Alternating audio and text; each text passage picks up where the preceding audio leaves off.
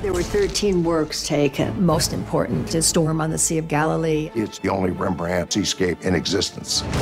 This was huge, not just locally, but internationally. In Dublin, stolen art was used by the IRA as an international currency. In Boston, Whitey Bulger provided the IRA with weapons. The painting could be in the Middle East. Japan. South America. What? It's mind-blowing. Not as much as this episode!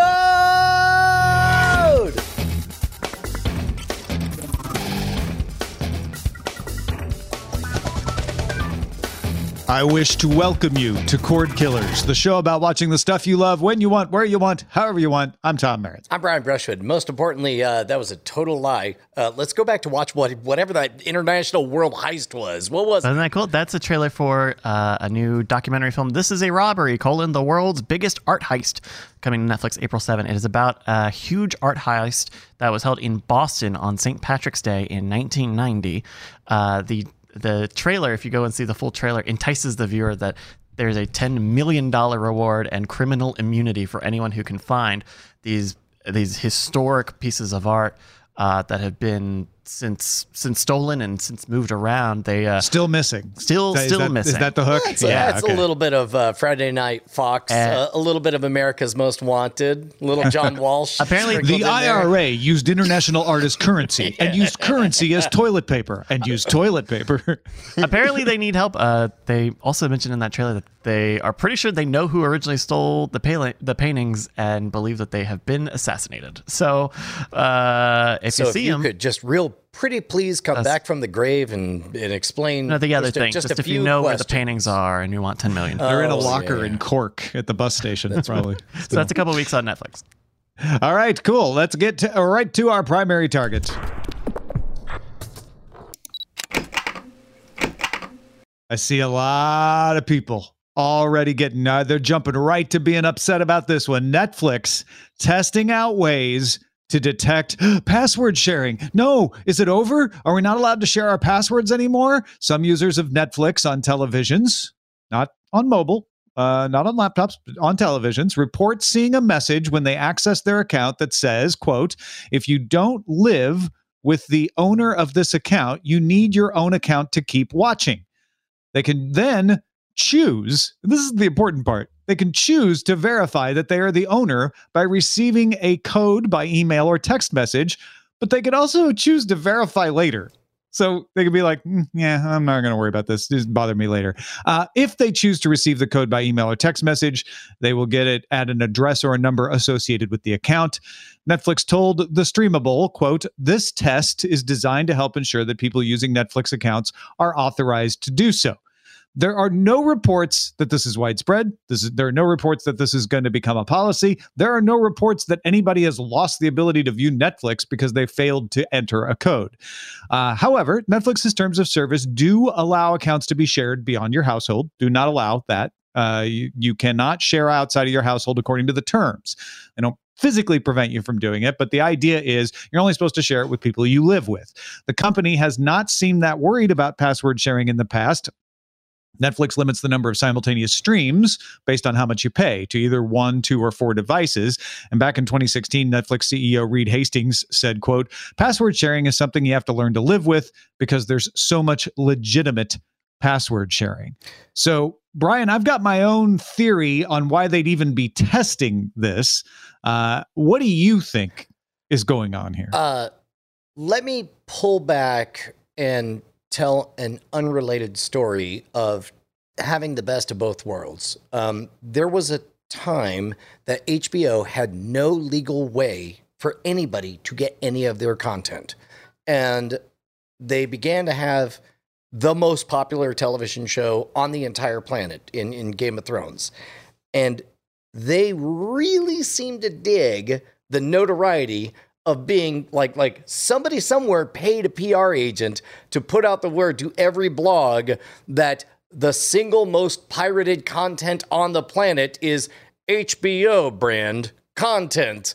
And then at some point they said, oh, well, why didn't you just tell us that you all loved it so much? I suppose we'll allow HBO over the internet before we ruin the name later, but that's a different discussion. It doesn't matter. Yeah, don't get too confused. We'll go down a rabbit hole. But my point is this is Netflix playing the same game. This is them, number one, under beneath the surface, encouraging everybody to share passwords, being fully aware of just how much rampant, I'm going to use air quotes as I say abuse, because like that's their marketing strategy. That's how they get word of mouth. That's how they get everybody to preview and essentially engage in a free trial or whatever. It's not very difficult to figure out which passwords are the ones that are being shared or whatever. And when they say this is a test, I take them at their word, because in the truest sense, it's like, there's no penalty. There's no punishment. All you have to do is say, get out of here, Netflix. Click that. There's a button that it says, verify, skip for now or whatever, but it boils down to OU. Click the OU button. And then, but in the meantime, this is extraordinarily powerful data. And I'm going to bet that in the gentlest way possible, this is an extraordinarily powerful advertisement. So one other unrelated story. Unlike the fake MP3 downloads that were being pirated on Napster back in the early aughts, where you would get halfway through a Madonna song and then it would stop and Madonna would reveal that she's not cool and sexy, but instead just really wants her money. Instead, what they're doing is they're saying, look, we know that they know that they're borrowing somebody else's account. So the worst thing we could do is to directly challenge them on that. What we could do is say, whoopsie doodle, we're running a test just in case. Are you somebody who in your heart feels like you should be paying for Netflix and wants to get right with Netflix? Because now's a real good, real easy way to do it. Hi, it's us, Netflix. Or click the button that says, oh, you, Netflix. So in that regard, I think they're handling this perfectly. I think they handled it perfectly on their rise to prominence. I think they're handling perfectly on achieving equilibrium, homeostasis. I don't know, whatever the word is for like the right amount. Market equilibrium. That's what I'm thinking of. I don't personally buy that this is a PR or an ad campaign. I'm not with you there. I'm mostly with you on the idea that this could partly be them saying, gosh, we know from our own data that when people feel like they don't have control of their own account, they get frustrated and want to buy it themselves at a certain point if they can afford it. I think that's compelling. I think people often discount like, well, if they can get it for free, they'll never pay for it. And it's like, that's true as long as you don't have enough money or don't feel like you can afford it. It stops being true the minute it's at all frustrating and you're like, man, I got $10 a month. You know what? I don't want to have to deal with this. I keep getting blocked because mom changed the password or whatever. Like I'm out on my own. Fine. I'm going to get this. And this could be a subtle way of shifting some of those people to be like, do you really want to be bugged by this splash screen? There's really no consequence to it, but do you really want to be bugged? Wouldn't it be easier to just own this? I think you're right about that. I think the motivation isn't advertising so much because there's been a lot of negative opinion about this. I think it's probably shareholders and or studios that for whatever reason are putting pressure on Netflix. Like, you got to stop this password sharing. It's losing you money. And Netflix is like, it's not losing us money. We know it's not losing us money, but we know some irrational people feel like it must be losing us money. So let's do a thing to collect some data to show that we're doing a thing about it. And while we're doing it, we can do it in a way that is the least likely to lose anybody and maybe even pick up some subscriptions along the way. I disagree. And maybe there's something to dive into here, because I really don't think anybody is saying out loud, we're worried about password sharing. No, they are. They are absolutely. There are definitely studios. There are definitely other services, music streaming, etc. Like, take my word on that. There are lots of people out there who are using the piracy rationale of, oh, we've got to stop this password sharing. And I don't think the folks who run Netflix are one of them, but they could be their shareholders. They could be people at studios who just really don't understand and don't like it and are like, well, if we're going to be in business with you, we don't want you. You've got to be cracking down on this password sharing, right? Because that's kind of like piracy. Like, I really do think that is happening. I don't think you can disagree that there are people concerned about it. Maybe it's not that big a deal, though. Allow me to rephrase. I don't think on the top 10 things any shareholder in Netflix is worried about is password sharing. You may be right there. I do think among the top 10 of things they're concerned about are quarterly earnings reports. Mm-hmm. And I believe that Netflix has known for quite a while that when they need to juke the stats, they've got some moves. And this to me looks like, hey, where are we headed this quarter? Oh, that's not the report that we want to release. Well, per our internal studies, we could do a gentle nudge and we can juke our stats. We can get a 10% boost in total revenues. According to our studies, it shows this many people will suddenly sign up. We'll be able to claim this many more signups, and it'll make the shareholders very happy. And I think somebody said, well, okay, well, there's an extreme version where we become the cops. There's a very mild version in which we do a little bit of nagware. And then there's this kind of middle threshold where in select markets, we begin to test a rollout of reminding people that we are a service that they should be paying for. That is 100%, I think, the motivator. I don't think they are attempting to please Hollywood holdouts. I don't know that there are any Hollywood holdouts left against Netflix based on the fear of password sharing. I think it's entirely, this is a cheap, easy, simple nudge that's going to get them that extra 10% for this quarterly report. I would buy that if I thought that was one of their more effective levers. I don't think this gains you that many subscribers to affect your quarterly report. And they have so many other levers that could affect that quarterly report, most of them international, and they're using them and they're working. So I don't buy that this is that. Every time Netflix does an earnings call, the analysts ask them, what about password sharing? You're losing $1.6 billion on password sharing. That's an actual figure that was thrown out in an earnings report. You're losing $1.6 billion on password sharing. What are you doing about password sharing? So I still think there's pressure from investors for them to show they're doing something about it. And Netflix is like, fine, let's just go through the motions to show we're doing something. And you may be right that the studios might not care because it wouldn't make sense for them to care. But sometimes studios put pressure on things for reasons that don't make sense. And there might be a lot of people who are like, look, we'd like to work with you. We'd like to produce the show for you. We want to protect its value in the long term for us. And if you have password sharing, that will erode the value. So we want to make sure that in your due diligence that you're doing something about X, Y, Z. What are you doing about piracy? What are you doing about password sharing? I could totally see that. So let me flip my own thesis upside down then. Let me assume that this quarter, they're already ahead of projections. They're already ahead of schedules. But they know that they have this latent problem in that they know that there's some more money to be mined if they do something about password sharing. But they don't know what that something should be or how effective it'll be.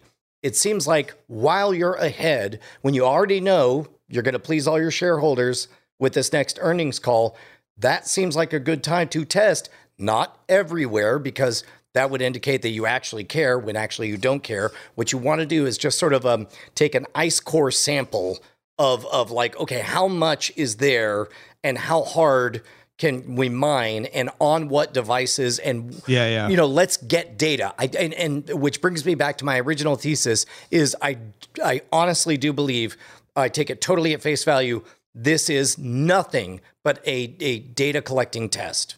Yeah, I'm 100% with you that whatever may be true about these other theories that were floating out there, Netflix is definitely doing this for data, right? I think you're absolutely right about that. Is they want to find out how people behave in relation to this splash screen. They're probably hoping it will nudge a few more people into becoming paid subscribers instead of sharing their password. But I've heard so many people angry about this story. Like, well, Netflix has lost me now. I'm like, they haven't even done anything yet. I don't think they're gonna. So I think it's safe to just chill. And I could be wrong. You can come rub it in my face. I don't think Netflix is going to start blocking you in your house from password sharing. I don't think they're going to overcorrect. I don't think most people are even going to notice. I don't know if I never know if I'm using the word irony correctly, but the ironic thing, as if I'm using it correctly, is that the only people you'll hear complaining are the ones who are mooching and not writing checks to Netflix. I feel like anybody who's a subscriber is not really worried about this at all. Yeah, possibly. Look, though, we don't even check passwords. We don't even gatekeep. We just put the show out and we say, you know what? If you got value out of this show, it's up to you. You can give us some value back. Yeah, as a matter of fact, I didn't want to make a big public spectacle out of this, but we had an internal meeting the other day, and I mean, I guess now is as good a time as any. Bryce, if you don't mind, your podcast that's all about how to make sure that nobody at Cord Killers ever gets paid.org. You keep doing it. Keep doing it. And just you keep encouraging everyone to steal passwords left and right. Just know it. Yes, it does hurt us financially.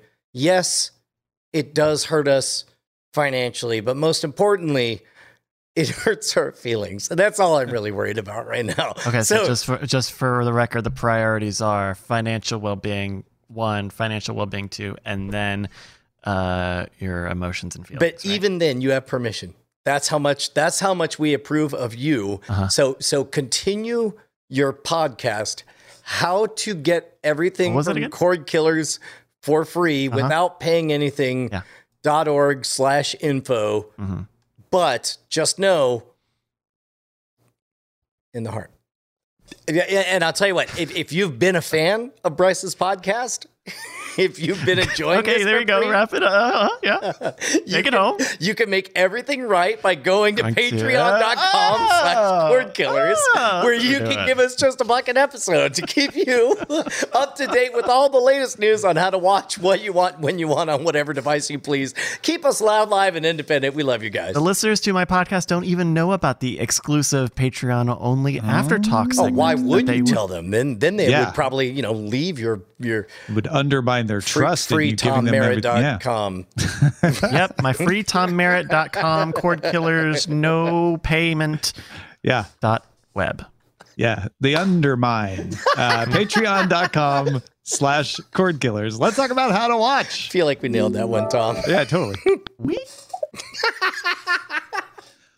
So, a couple of things coming out of AT&T's investor relations and meetings. HBO Max is going to launch an ad-supported version of its service in June. In June, we're going to get the ad-supported version. No pricing details. We don't know. Is it going to be free ad-supported like Peacock does? Is it going to be small amounts of payment ad-supported like Paramount Plus or Hulu does? Peacock also does that as well. Ads will not play, though, on HBO originals like Game of Thrones or The Sopranos. And the ad-supported version of HBO Max will not have access to the day-and-date release of movies like Dune. So remember, they're doing day-and-date release on HBO Max of Warner Media movies all the way through the end of this year. When they launch the ad-supported version in June, you won't get the movies. You'll have to pay for the ad-free version to keep getting the movies. HBO Max is reaching a slightly different audience than HBO Now did. That was revealed as well. About 43% of HBO Max viewers are younger than 35, compared with 15% on linear. Daily view time on Max is 2.8 hours compared to 1.5 hours for just HBO. Other things Jason Kilar said at the Investor Day, they have $80 million in ad commitments for the new ad-supported version of HBO Max. They expect that by 2025, HBO Max will hit between 120 and 150 million subscribers, with half of those outside the U.S. And they do still intend to bring sports to HBO Max, but that won't happen this year. I'm going to say two things that don't sound like they go together. I hate everything about this, and it's the smartest move they could make. We've already talked about how I feel like the very nature of HBO Max was Titanic headed towards an iceberg. But if you're putting out a good product, and HBO Max is, despite all my predictions, a really, really good product. And if it is just a Cadillac with a packet of Twizzlers stapled to it, then that's fine. Then yeah, go ahead and run ads on it. But in a weird way, everything I've heard would indicate to me that they're kind of carving out the HBO part. Like, what I hated about this was that they threw HBO in with a bunch of garbage. Right. But this seems like a way to separate HBO back out of the garbage and let it be a garbage ad fueled, the place you go to. What is it? I know you would like that to be true. I don't know that I see that happening here. Yeah, I don't know either. I mean, I don't trust them, but also I've been wrong. Like HBO Max turns out to be much, much better than I had predicted it was going to be, and it seems to be doing better than I thought it was going to do. I think the weird thing about HBO Max is that you think HBO, and you've made this very clear, and I think you're right. You think HBO should be a premium product, and that Max, you called it garbage. I wouldn't go that far, but Max is less premium, right? Well, it's extra stuff that you would see at 3 o'clock in the afternoon. Stuff you might find at Peacock, Netflix. Well, no, it's The Office, right? Wait, is it The Office? No, it's Friends. Friends. It's Friends. The other show you would see at 3 o'clock in the afternoon in syndication. Raised by Wolves. Okay. No, wait. Raised by Wolves is HBO. See, this is the problem. See? It's Raised by Wolves is HBO Max. No, Flight Attendants. Hulu. Anyway, there are Max originals. No, Flight Attendant is HBO Max. No, you got it right. You named 2 HBO Flight Max originals. Okay, yeah. So Raised by Wolves. So Raised by Wolves is Max? Wait. So if I have HBO, I see it every episode. Okay, I do see it every episode, but if I had regular just HBO without HBO Max, you would not get the Flight Attendant, correct, or Raised by Wolves. Really? Correct. Wow. Okay. All right. I take everything back. It's a good product. Yeah. put ads on it, I guess. It's weird.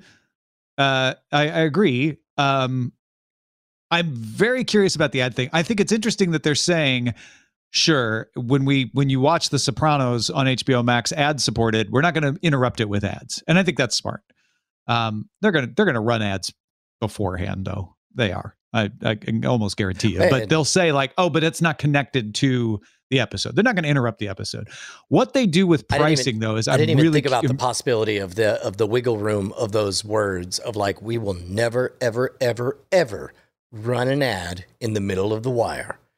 Only beforehand, along with a featurette and a reminder that you should subscribe. Again, I don't know legally afterwards. I didn't actually pull the actual quote. Sure. But what they're saying is they're not going to interrupt your HBO. They're going to treat the HBO episodes differently. Yeah. I'm more concerned with what the price is going to be. Like, is it going to be free? It should be free. HBO Max free with ads? Brilliant. It brings so many people in the tent. There's no way because now HBO Max with ads is directly competing. The closest product is Hulu with ads, which also charges you money. Like, so if we're doing that, or Peacock with ads is free. It's just a less of the catalog. And if anything, that only reinforces my belief because they want to position themselves as better than Peacock free tier. Like, so if that's the case, you want to directly 1-for-1 correlate with what you want to do is, so what you're saying is they'll come out with, get HBO for $5 a month with ads. Right. Or whatever it is. Correct. Yeah. Finally, HBO for $4.99. And you can afford it. Yeah. Plus also, as best I understand right now, Netflix is still king for the next 20 minutes. Surprise number 2, Disney Plus / FX on Hulu, all the Hulu stuff or whatever. So then if you're fighting for third place, you want to compete harder for against number 2 than you do Peacock number 4. Yeah. Well, you want adoption, right? Right. And so if you're looking at it and you're like, they'll pay, going free with ads won't get us any more people because if you're paying for it, you're more likely to keep watching it. Right. So yeah, you may be right there. That makes sense. You know what? Unrelated story. That makes sense because their HBO Max's new slogan is "They'll pay." Oh, they'll pay. Yeah, no, that's AT&T's slogan. Oh, that's always been AT&T's slogan from day one. All right, let's talk about what to watch in Under Surveillance. Not like real estate. It's all about location. Under Surveillance. Yeah, this one caught me by surprise. Roku licensed much of Quibi's library to add to its free ad-supported Roku channel, and that's still happening later this year. I had thought Roku's going to have originals, but it's all just going to be Quibi stuff, and they'll use that to maybe develop some new stuff. But the first original for the Roku channel is not from Quibi, and it debuts this Friday, March 19th.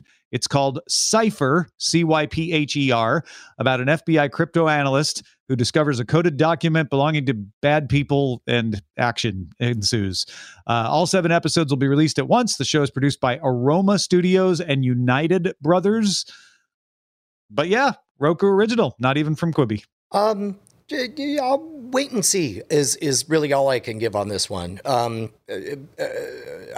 never want to. How about just don't see? Like, there's too many originals now. I'm not even going to bother. No, sorry. When I say wait and see, what I mean is wait and see when the think pieces about how good it is show up in my news feeds. That's the wait and see. Yeah. And we have seen really weird independent things come out of nowhere and just become beloved and have evangelists, and all of a sudden everyone's throwing it at us. So in other words, like if we're going to reduce everything, it's like Roku bought a lottery ticket, and I say, well, good luck to you. Let me know how it turns out.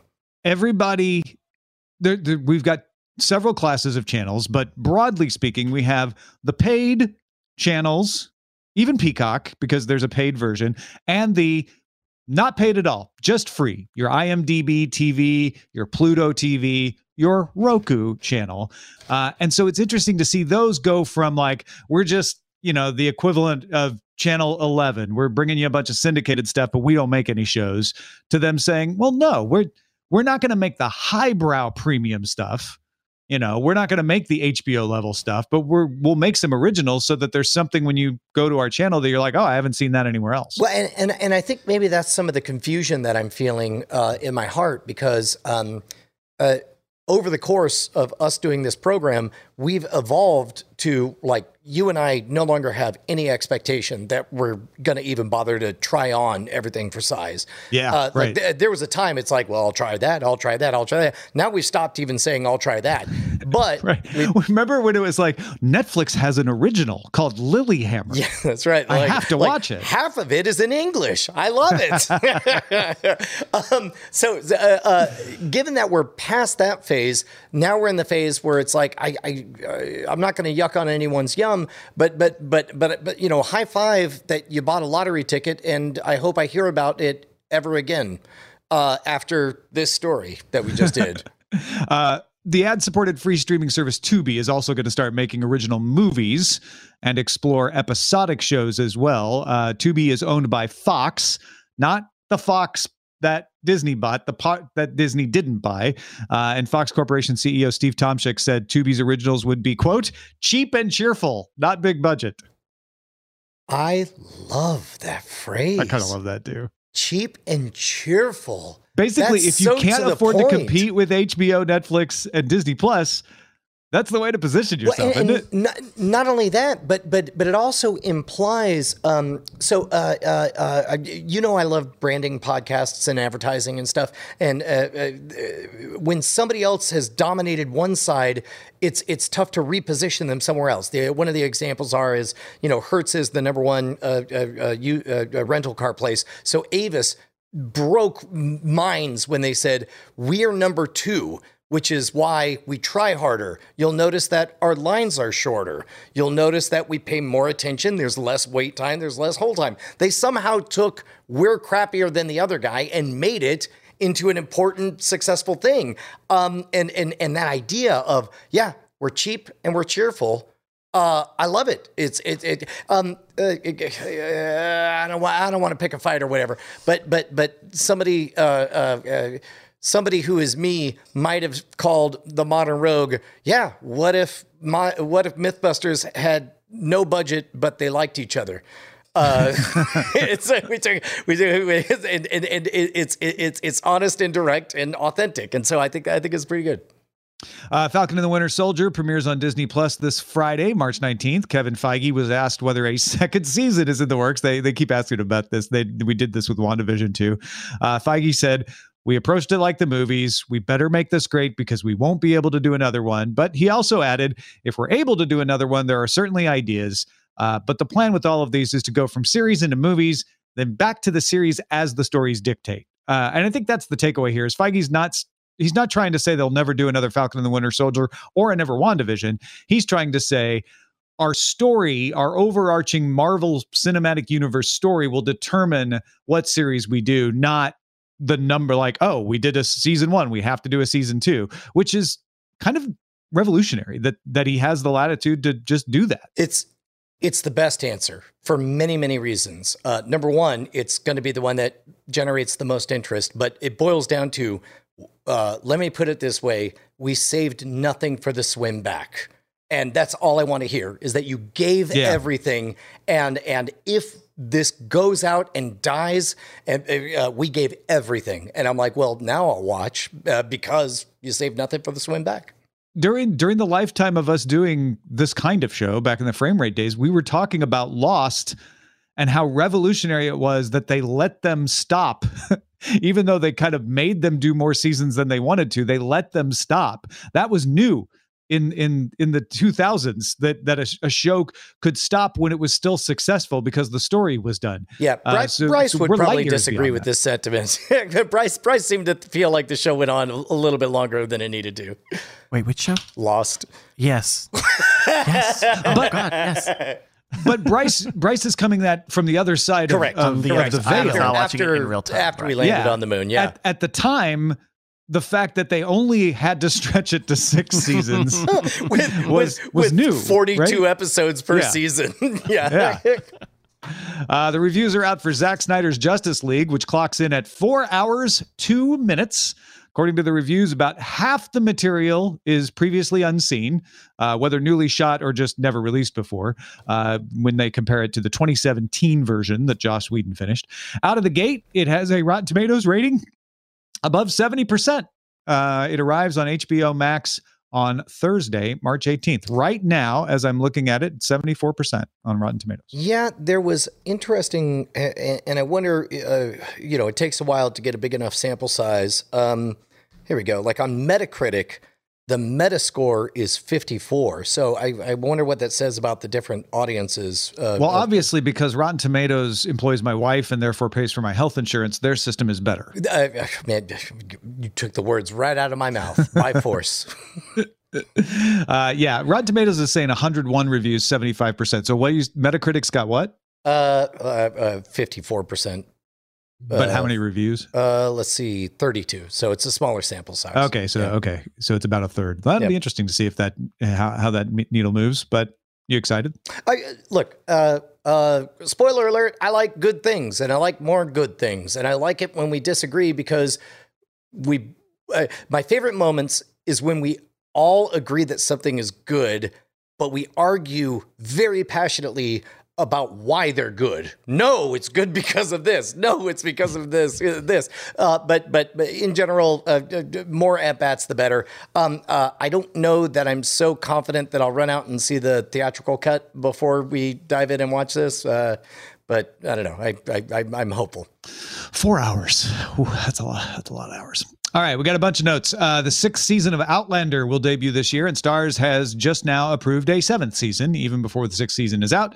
Season 2 of Netflix's Russian Doll has cast Annie Murphy. You might know her as Alexis from Schitt's Creek. Netflix has commissioned 3 films from Nigerian filmmaker Kunle Afolayan. The movies will debut exclusively on Netflix. Hulu drama Wu-Tang, an American Saga, has cast Uyayota Udi from Watchmen and This Is Us as Inspector Deck. Fox will get the untitled Huey Lewis Project, an anthology series weaving love stories from the present with a 1986 teenage rom-com all set to the tune of Huey Lewis's music. He's an executive producer on that. That's going to Fox. Apple TV Plus has renewed Central Park for a third season. Second season will debut June 25th, so getting approval for a new season before the next one comes out. A spinoff from Amazon Prime Video's The Boys, set at a college for superheroes in the United States, has cast Lizzie Broadway as its first series lead. The character's name is Emma. Dev Patel's first director credit, Monkey Man, will debut worldwide on Netflix in 2022. One critic described it as John Wick in Mumbai, which made me have to think, didn't John Wick have a scene in Mumbai? Maybe it didn't. Netflix is making a Spanish language spin-off movie based on Bird Box, and The Flight Attendant season 2 comes to HBO Max in spring 2022.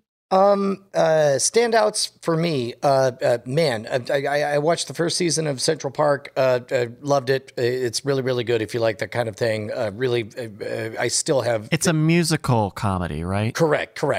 Josh Gad, the guy who voiced Olaf in Frozen, is, I believe... bunch of the Bob's Burgers animators are on it, too. Right. Yeah, I think he wrote the music. It's very, very clever and very, very good.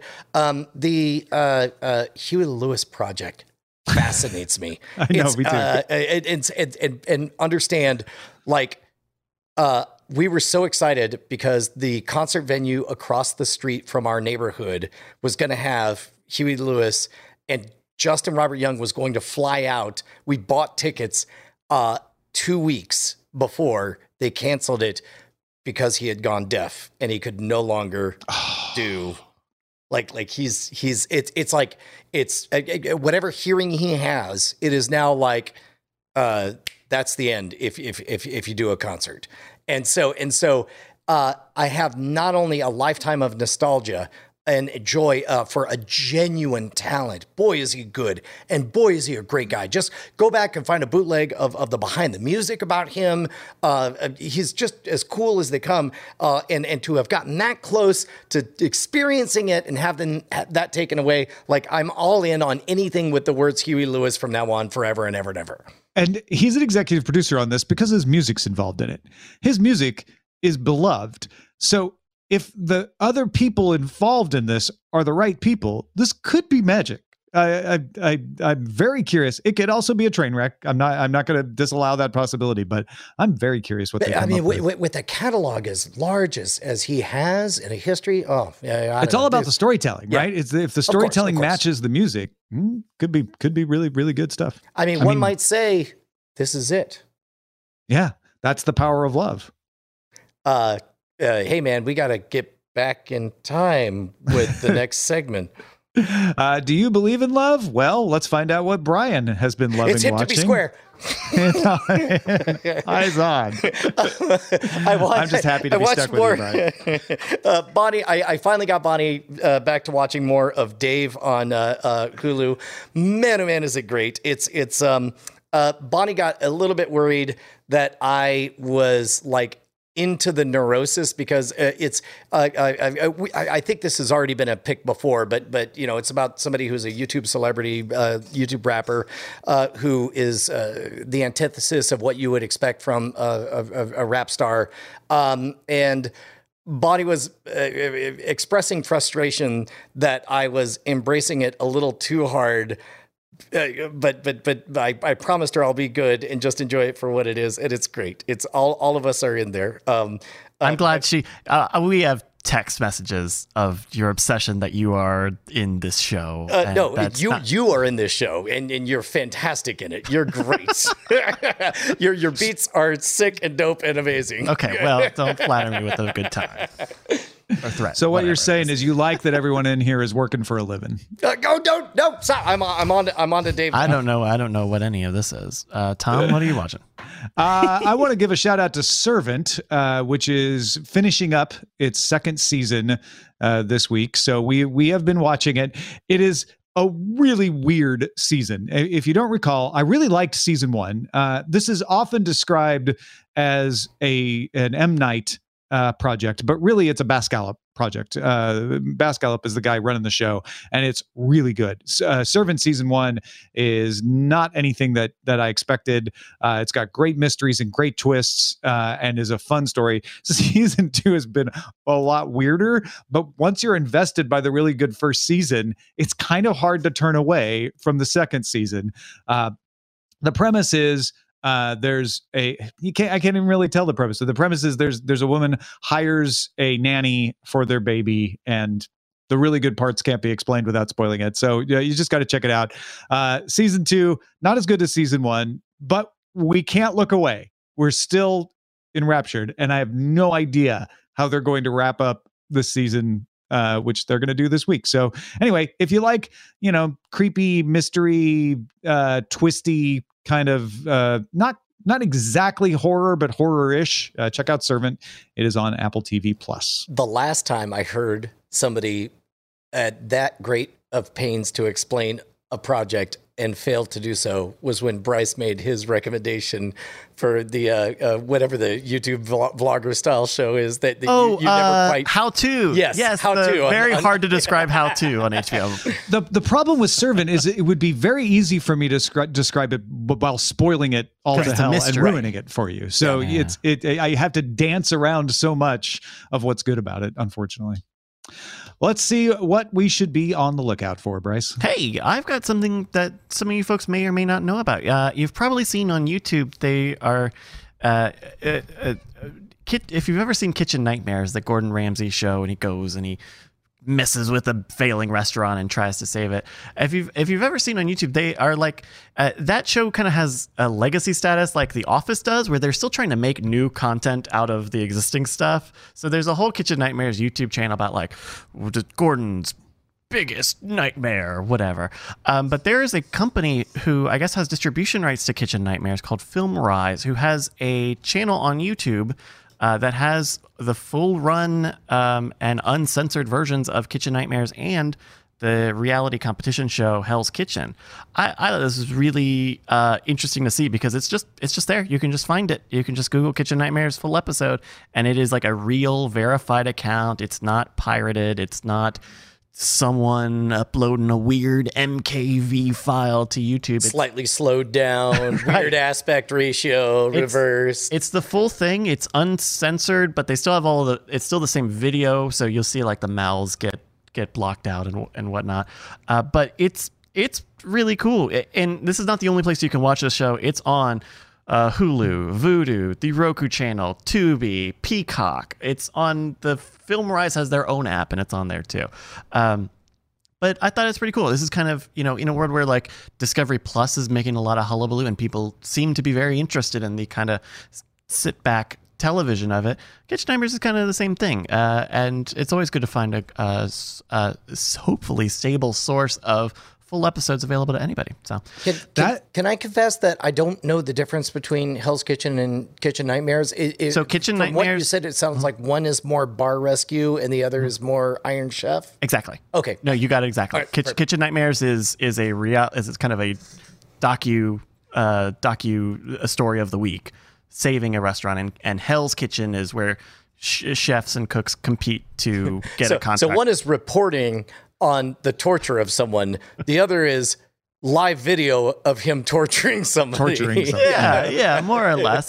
Now, these are only the U.S. versions, specifically of Kitchen Nightmares. The English version of Kitchen Nightmares is a very different show, also very good, but this is not that. So if you're interested, I recommend just searching Kitchen Nightmares full episodes on YouTube because it's very long to type out. youtube.com/c/Kitchen Nightmares full episodes FilmRise. They have a combined 18 seasons of Hell's Kitchen and Kitchen Nightmares there. If you've got something we should be on the lookout for, email us, killers@gmail.com. Thank you. I find this fascinating because there are two approaches companies are taking to licensing their content. One is what I've been calling the CBS model, where it's like, we got Cheers, we got Family Ties, we got Star Trek The Next Generation, we got Deep Space Nine, and we will license them to whoever will pay our fee. And I'm almost surprised CBS hasn't started putting Star Trek stuff on YouTube, because that's essentially what FilmRise did. They're like, yeah, we'll license this out to whoever needs it to fill out their library so they can say they have 28,000 episodes of stuff.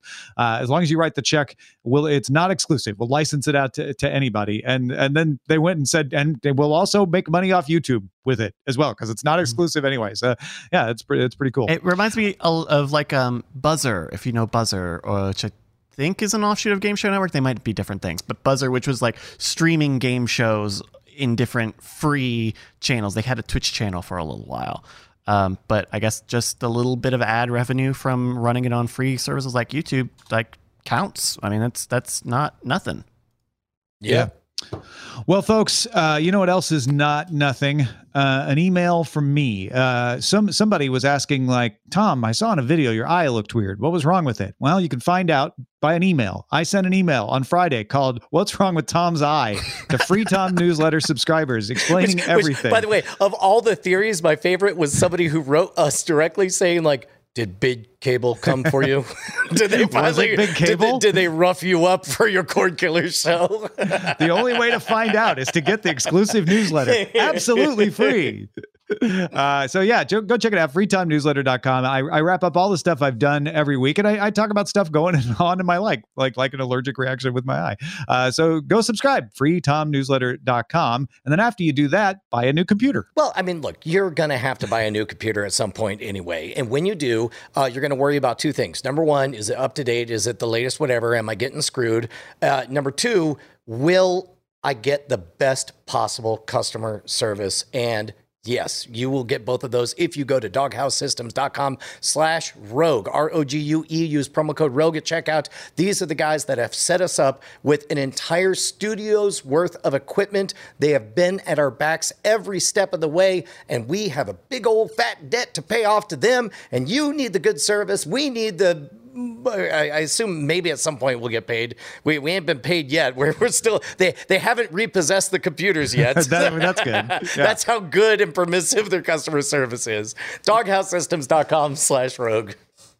Let's move on to the front lines. Tom's iMail. Free Tom iMail. The nominations for this year's Academy Awards are out, and like the Golden Globes, it's dominated by streaming companies, especially because the Oscars are only movies, and most everybody stayed at home most of last year. Netflix received 31 total nominations for Oscars, leading all studios and making it third most nominations of any studio all time, behind United Artists and Miramax. Although some people look at Miramax and go, well, they partnered, so maybe this makes Netflix the second most. Anyway, it's a lot. The movie Mank led all movies with 10 Oscar nominations, including Best Picture, Best Actor, Best Director, Best Supporting Actress. Netflix also got nominations for Ma Rainey's Black Bottom, Hillbilly Elegy, and The Trial of the Chicago 7. Amazon Prime Video got 12 nominations for Borat Subsequent Movie Film, and Hulu for The United States versus Billie Holiday. Apple TV Plus even got some nominations for an animated segment called Wolfwalkers, and they got nominated for Best Sound for Greyhound, the Tom Hanks movie. Disney Plus got nominated for Soul, Mulan, and Burrow, as well as Onward, which actually did briefly appear in theaters, so it's not exactly a Disney Plus thing. HBO Max got a nomination for Judas and the Black Messiah, which also appeared in theaters. The award winners will be announced on April 25th. Look, I'm not going to say that Zoom, Amazon, and Netflix conspired in a secret meeting in China to create the coronavirus. But if they hope you're not saying that. No, that's He's what not I'm saying not that. saying. That's not what he's saying. saying. That. He's absolutely, he's made it very clear. Yeah. He's not saying that. Yeah. In fact, end of sentence. Also, it's insane to me the buzz that the Borat movie has. That movie was a fine, fun movie for a direct-to-video spinoff of a blockbuster, but the buzz I'm seeing is bonkers compared to how good the movie was. Yeah. I think Netflix does really well this year, no matter what, even if we don't have theaters for the most part shut down worldwide for an entire year. But I don't know that they get 31. The fact of the matter is, though, a lot of these movies were already going to come out. And so maybe some of them came out on Netflix that wouldn't have otherwise, but Mank would have come out on Netflix no matter what. And it got 10 nominations. It's not like movies that Mank would have competed with didn't come out at all. They just came out in different platforms. So Right. yeah, we are to the point though where this is no longer weird. Netflix is just a big old movie studio. The only thing that's weird is the random virus that caused everybody to watch movies at home. Bit weird if you ask me. Anyway, gracious, we're Microsoft not will saying remove its One Guide TV listings feature from the Xbox One in May. Xbox One users will still be able to use the HDMI pass-through feature on the console to watch connected devices as well as a TV tuner. Hey, Tom, remember that hilarious time that we praised Xbox One for being so, cord-cutting friendly? I'm pretty sure you could find a quote of me saying this could be the future of watching television, and it wasn't.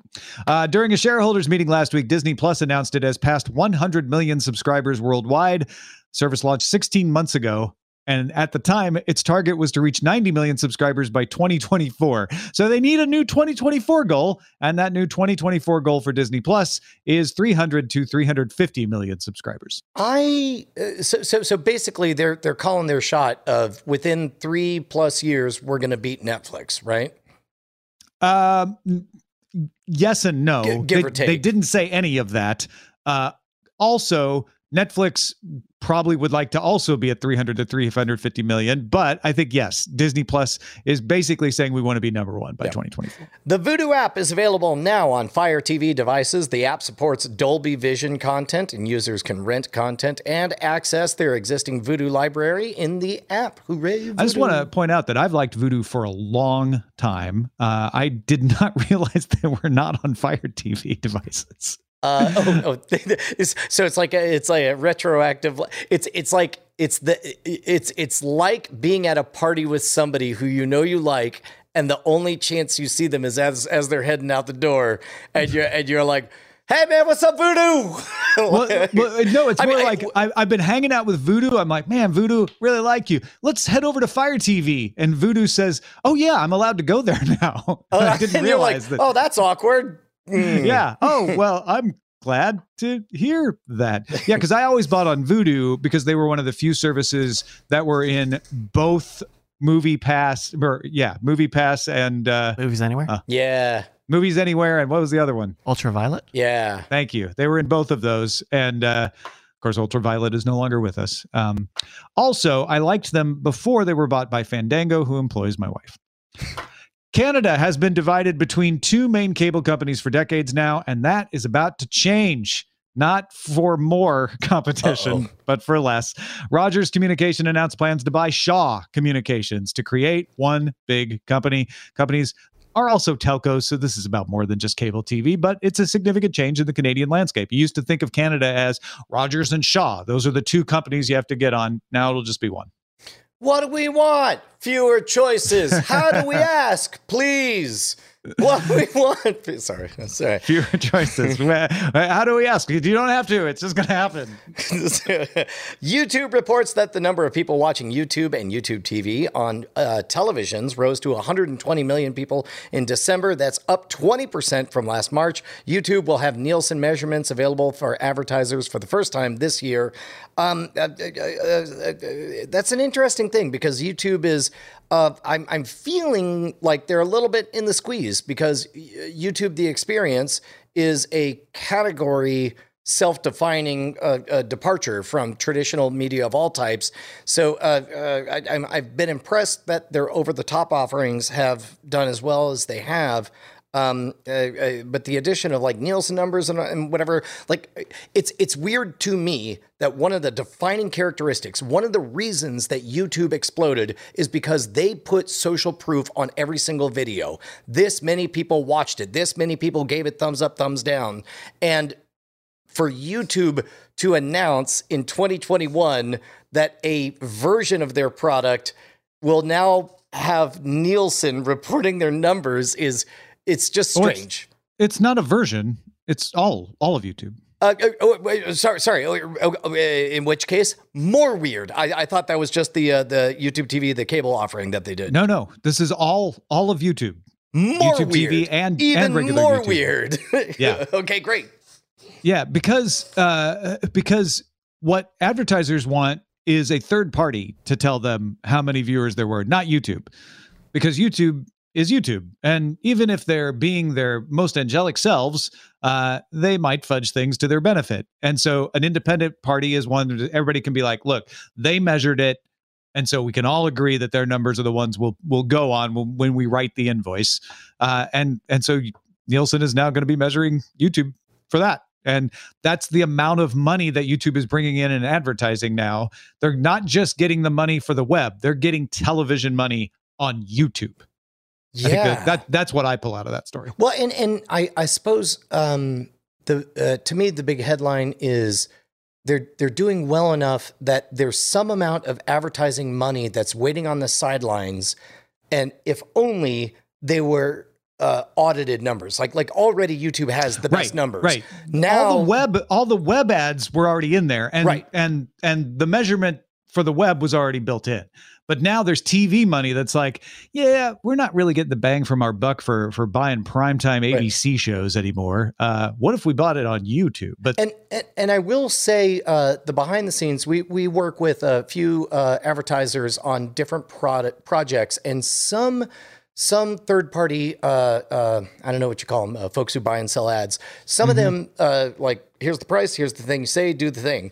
Others of them are constantly calling us saying, yeah, man, we're going to need to see a little more performance. Your numbers are down. And it's really strange. I guess it's a version of that where Nielsen is going to be the, hey, we're going to make sure a lot of people buy Tide Pods, but don't put them in Nielsen's, their mouth. Basically, Tide is going to come to YouTube and say, we want to make sure 100 million people see this. And Nielsen's going to be able to measurement by which they go, yep, 100 million people definitely saw it. Yeah. So there you go. So also more people watching. I don't want it to get lost here. More people watching YouTube on a television. The experience of you, and I've noticed this in our own house. Eileen watches YouTube on our Apple TV a lot more often than she used to.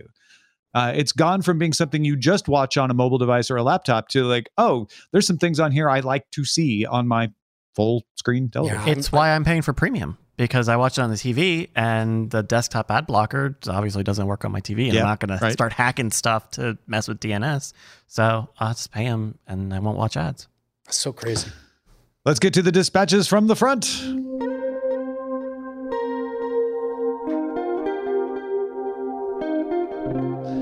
This email is from GS titled Streaming and Closed Caption Chaos.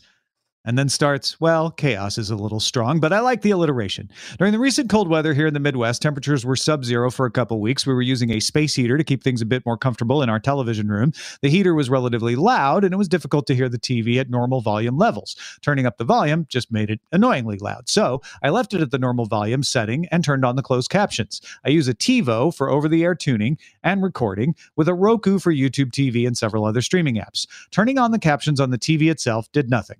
Turning on the captions on the TiVo only worked for the TiVo. Turning on the captions on the Roku worked for some of the streaming apps. Those streaming apps that did not work with the Roku setting each had their own different method of turning on the captions. This is not really a big problem, but it's annoying. I don't know if there's a technical issue that would prohibit all of the sources from passing the caption info to the TV, but I'm guessing that may be the case. However, if one app can respect the Roku caption setting, it seems they all should. Again, not a big problem, but certainly annoying. Probably streaming growing pains. I would love to know more just about the technical way that closed captioning works, because each individual service can, if they're doing a data stream, they can just, have a section of it on there. But if I remember correctly, there's a half-remembered fact. I think it's like a sub-part of an audio channel that's baked into the program that gets decoded. Do you know anything on this? That used to be true. Yeah. And I don't know if all of these apps are doing it that way, or if some of them are streaming captions in the way that you do, let's say, on a YouTube video, where it's a file that gets downloaded. So that explains some of it. Some of the apps are probably doing it. They're doing their own version of this rather than doing the standardized old-fashioned television audio channel way of doing it, which is why you can't just have the TV bring in the captions from everybody, because not everybody's doing it the same way. Yeah. If anybody knows anything about this, write us, cordkillers@gmail.com. Yeah. I looked at this email and I was like, oh, I never thought about turning on the TV for captions, because I think the TV is dumb. I always think of the app first. Right. So I wouldn't even think of turning on the Roku settings. I'm actually surprised that the Roku setting worked on multiple apps, because to me, I'm like, oh yeah, no, I turn on captions for the app. The app is handling its captions because I'm thinking about it as a desktop metaphor. Whereas GS very reasonably was looking at it with a TV metaphor of like, well, yeah, on my TV, I used to turn the captions on the TV and then the captions came on. Why won't it work like that? Right. Yeah. Well, folks, that is it for Cord Killers. Our website is cordkillers.com. Our email address is cordkillers@gmail.com. We're live at twitch.tv/Night Attack. Also carried on diamondclub.tv Mondays at 7 p.m. Eastern, 4 p.m. Pacific. And we will talk to you again next time. Hey, Tom Merritt.